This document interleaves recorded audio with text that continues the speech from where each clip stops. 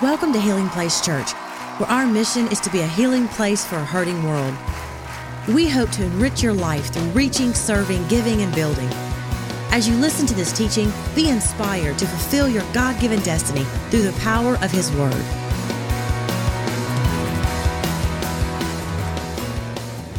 I've asked our kids pastor, Marla Stroop, and I've asked our youth pastor, Paul Musso, to help me. Oh yeah. Paul's got a little Heisman following over here. And I thought, how many of you know that as you step back into the school year, you start to think about sports a little bit, and football is in the air? Anybody excited about a little football? Hey, how's our Tigers going to do this year? Didn't sound too hopeful. How about our Jaguars? Come on, anybody with the Jags? How about the Saints? How many know the Bible says pray for the saints? Yes? That's what the scripture says. And, using that analogy, using the picture of football, because it is such a team sport, the priority of the football team is to protect the ball, is to advance the ball. And the team works together. The coach will draw up the play, but the quarterback's got to call it. The team's got to execute it, and they've got to hold on to the ball. How many of you know that we can't fumble the ball? We can't forfeit possession. And when we think about what God's doing with our sons and with our daughters, there's something called the football of faith. And faith has come to us. And you're here today because of the sacrifices of your parents, or maybe a pastor or a teacher or a coach or a mentor. You received the gospel of faith. It's been entrusted to you. But now we have a responsibility to hand that off to those that are coming behind us, to make sure that we don't fumble, that we don't lose possession, but we protect the ball and we advance. We move the kingdom forward. Can I have a good amen? Come on, I see a guy here in an Alabama shirt. Oh my goodness. Lord.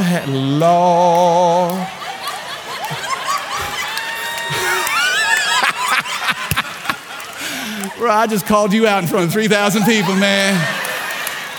Man, you in Baton Rouge, boy.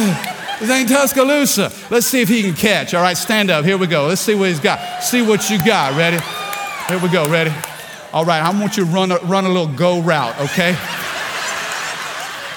Blue 42 down, said hood.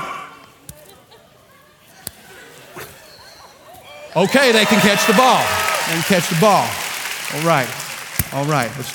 All right. Now, I'm going to call Pastor Paul Musso up here. He's our student ministry pastor, and I'm so thankful for his love and leadership for our sons and our daughters. Paul, come up here on the count of three. Ready?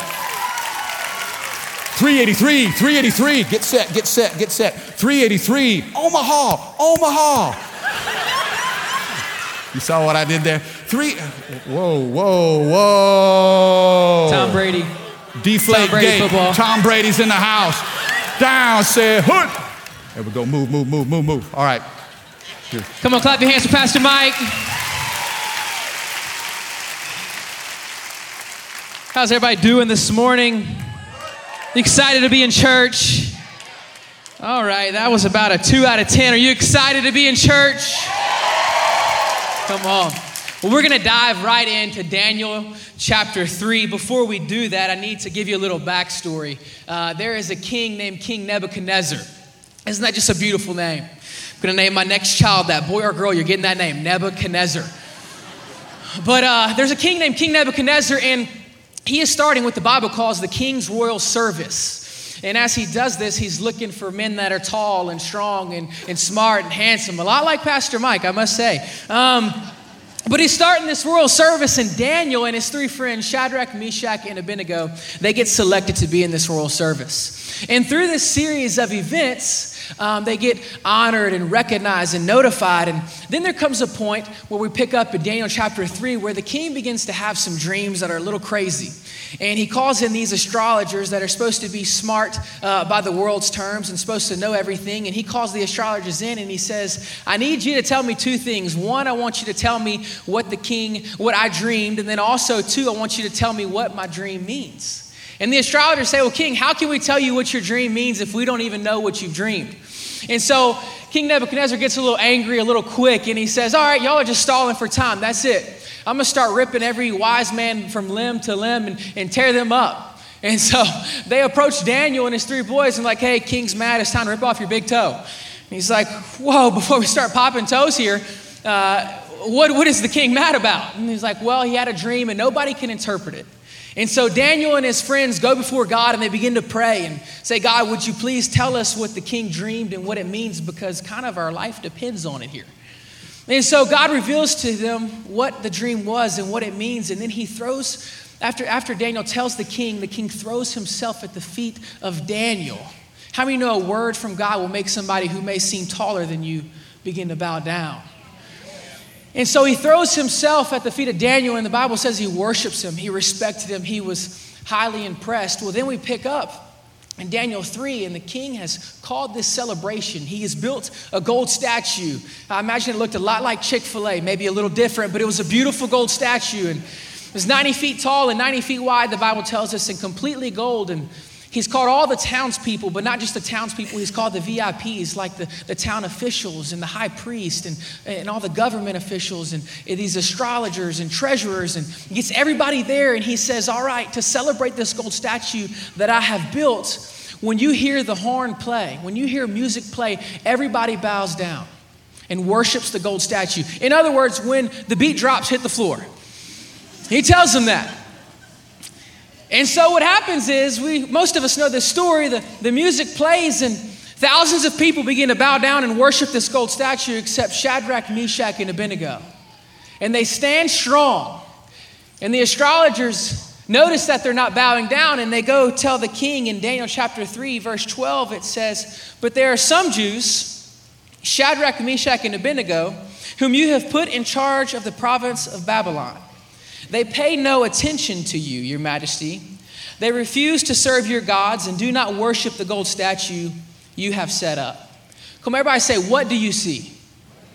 Come on, say it like you mean it. Say, what do you see? Every time you see something, you have the opportunity to make a mental decision. Do I agree with what I've seen, or do I disagree with what I've seen? And then once you make that decision, you now go from a mental decision to a physical decision. Am I going to stand for what I've seen, or am I going to bow down for what I have seen? And here we are in Daniel chapter 3.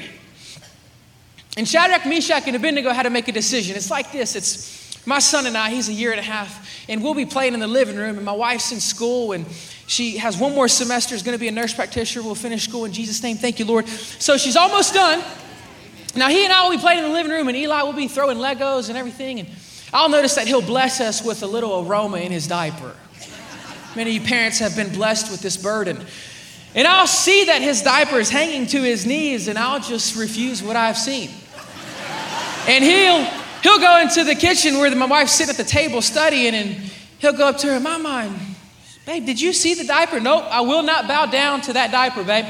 I refuse to smell that. I will not change it. And then she gives me the eyes and I change it. But every time you see something, you make a mental decision, and then you're proposed with the question, what are you going to do about it? Do you know that 80% of the memories that you have are based off of what you've seen? And 80% of what you learn is based off of what you've seen, and that your eyes have over 2 million working parts. It's absolutely incredible. So I ask you today, some of the adults and the parents and the teachers in the room, when you're at your workplace, what do you see? Because I think a lot of time as Christians, we've got to quit acting like we don't see things just because they disturb us. But we've got to allow that disturb us maybe to be somebody else's deliverance and say, you know what I see is an opportunity for God to move in somebody's life. Or maybe you're a student on a school campus, and the truth is, I remember high school. That's some of the hardest years. And they say it's the best years of your life. I promise you, there are far better years ahead. Marriage is awesome, There's better years ahead. It's not the best years of your life, but it can be some of the most years that God uses to build you in your life. What do you see on your school campus? Do you see that you're there for more than a diploma, but you're there to make a difference? That at the end of your senior year, students, that you don't just have to receive a piece of paper, but you can realize that God just has a piece of purpose for you on that school campus. Do you see teachers who are there for a paycheck, or are they there to realize they have purpose, and that purpose is you, to bring out the best in you? What do you see? here is Shadrach, Meshach, and Abednego, and they see a gold statue and they refuse to bow down. And I believe they may have had to ask themselves this question: what do we see, the fire or do we see the Father? Because they knew if they did bow down, things wouldn't be so bad. But you got to understand, once we say yes to Jesus, we may have a little bit of difficulty. It doesn't mean he's not with us. It just means we're going to be different. What do you see, the fire or the Father? Because one is temporary and one is eternal. One is trying to break you down and one is trying to build you up. One is trying to bring out your fears and the other is trying to bring out your faith. The fire may try to destroy you, but the Father truly just wants to define you. What do you see, the fire or the Father? One is natural and one is supernatural. And before you can ever stand in public for God, you first have to bow down in private. Because what I've learned through my short 26 years is standing for God. Standing for Him is not for the strong, it's for the surrendered. It's the ones who've spent time with God in private and realize that the calling that's on them is greater than them, so that all they can do is rely on Him. What do you see, the fire or the Father? You know, I'll never forget my junior year of high school, and I was in English 3 with Miss Knott. I love Miss Knott. She let me eat peanut M&Ms in her class. And we were sitting in class, and our desks were 2 by 2. And I sat next to this girl every day. We had assigned seats, and her name was Ashlyn. And we sat next to each other, and we'd come in on Monday and share our story, our weekend with each other. And I'd say, Ashlyn, what'd you do this weekend? And our stories were very different. And she'd say, well, I went to this party, or I went out with that guy, or I went and drank this. And I'm like, okay. And she's like, aren't you a Christian? I'm like, yeah. She's like, that doesn't scare you? I was like, no. And she's like, okay. And she's like, what'd you do? I said, well, it's a little different. Went on a homeless outreach with a great guy named Mark McLaughlin and had a serve day, and we had church on Sunday. And we would share our stories every single Monday and accepted each other for who we were. And one day she came in, it was like she was upset with me. And she said, I just don't get it, Paul. I said, what don't you get? She said, you come in. Now, we're all tired because we're high school students. But you come in and you're full of life. And you bring joy into this classroom. And it doesn't look like you have many friends, but you seem happier than most people. What is it? I said, well, Ashlyn, we just see life differently. We just see things differently. I said, can I see your notebook? And she said, yes. So I grabbed her notebook and I drew one line and then a second line symbolizing a road. And I said, Ashlyn, the thing is I know that the Jesus that I love, the God that I tried my best to live for, He says I've got to live down a narrow path. And so I said, can I see your pencil? She said, yeah. So on the left side, I wrote things that she had said, not what I had said. So I wrote down so-and-so's party. I wrote down drinking. I wrote down her boyfriend's name. Got serious. Wrote down some other things. I said, Ashlyn, I'm trying to stay on this narrow path, but if I keep going to all these different things, I'm going to be wore out. Do you wonder why you're wore out? And she starts crying. She starts crying. The teacher looks at me. I don't do really well with tears. She looks at me and the teacher's like, what'd you do? And I'm like, she's like, what? I was like, it's God's fault. Just blame it on Him. And I can't say that Ashlyn accepted Christ that day, but I can say that I stood for Him. And I don't say that because of me. It has to be because of Him. Because you spend time with God in private and you bow down to Him in private and you have no trouble standing for Him in public. And it's not a pride thing, it's a passion thing. It's a perseverance, it's persistence because you love Jesus. Amen? But once you see something and you've gone from a mental decision to a physical decision and you do something about it, then you have to say something. And I want to invite up our awesome kids pastor, Pastor Marla Stroop. Clap your hands, show your love.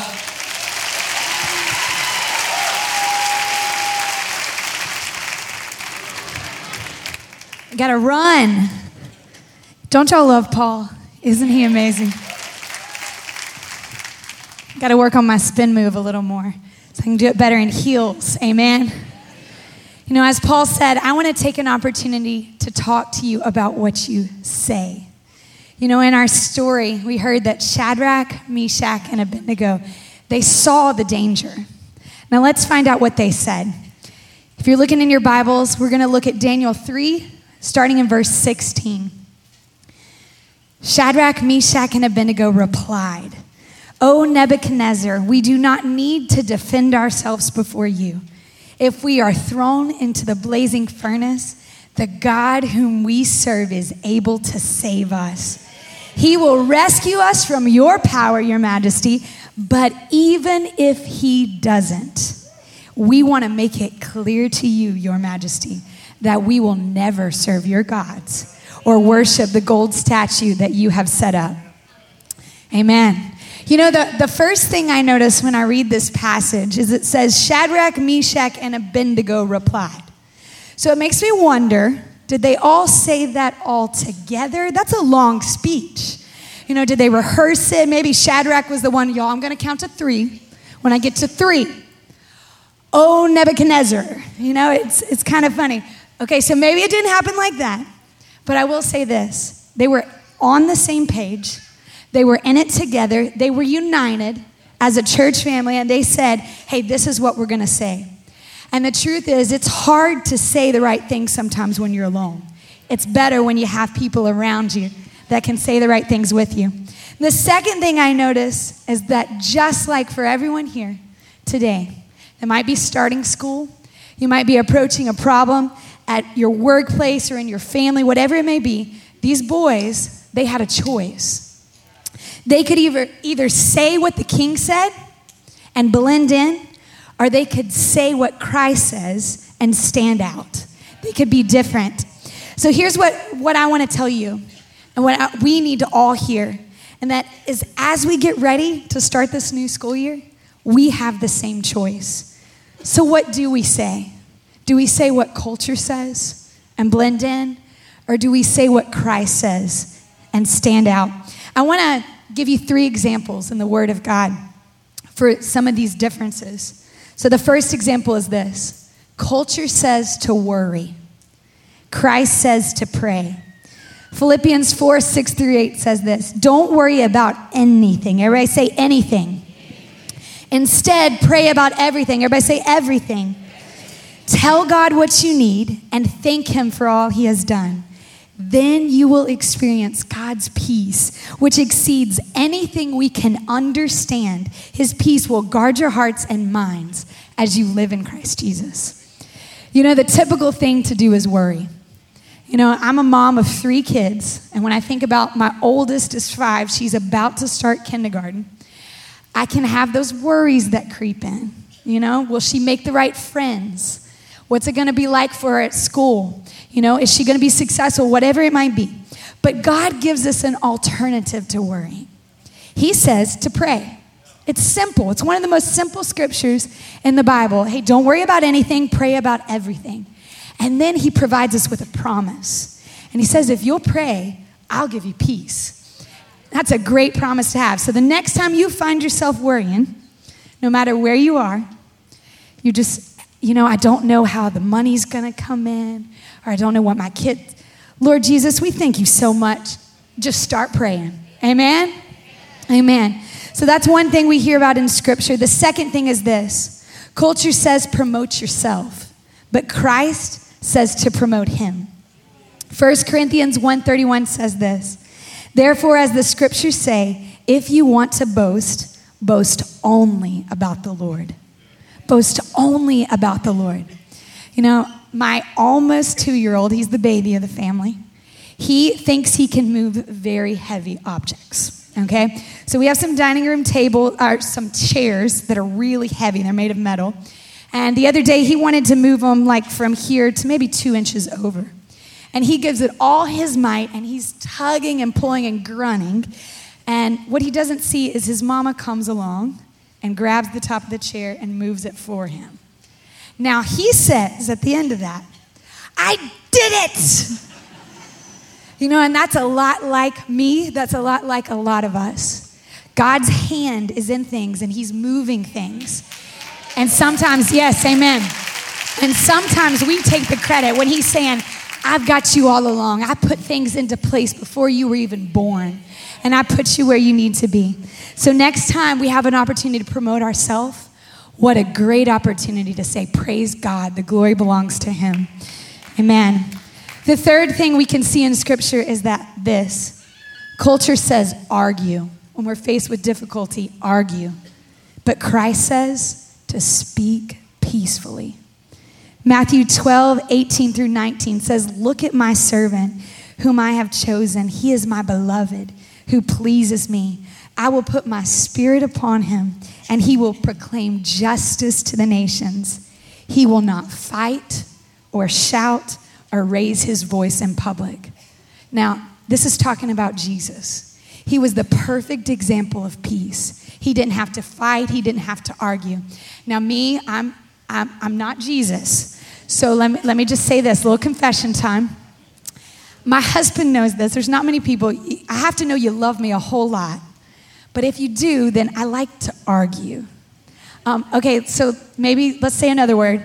I like to passionately pursue changing your opinion to where it fits mine.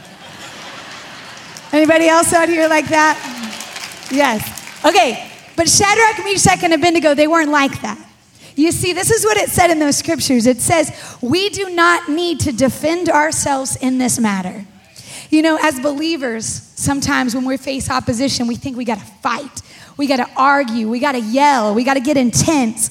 But Charles Spurgeon says it like this, and I love this. He says, the word of God is like a lion. You don't have to defend a lion.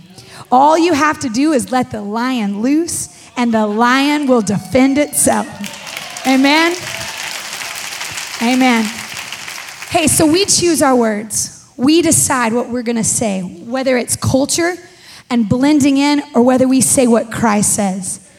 Now, I want to go back to the story. And you have to know, when we get to verses 16-18, this is a second chance given to these boys by King Nebuchadnezzar. He gives them another chance. And when they refuse to bow down and they say what they said, the king gets angry. In fact, he orders that the fire is turned 7 times hotter.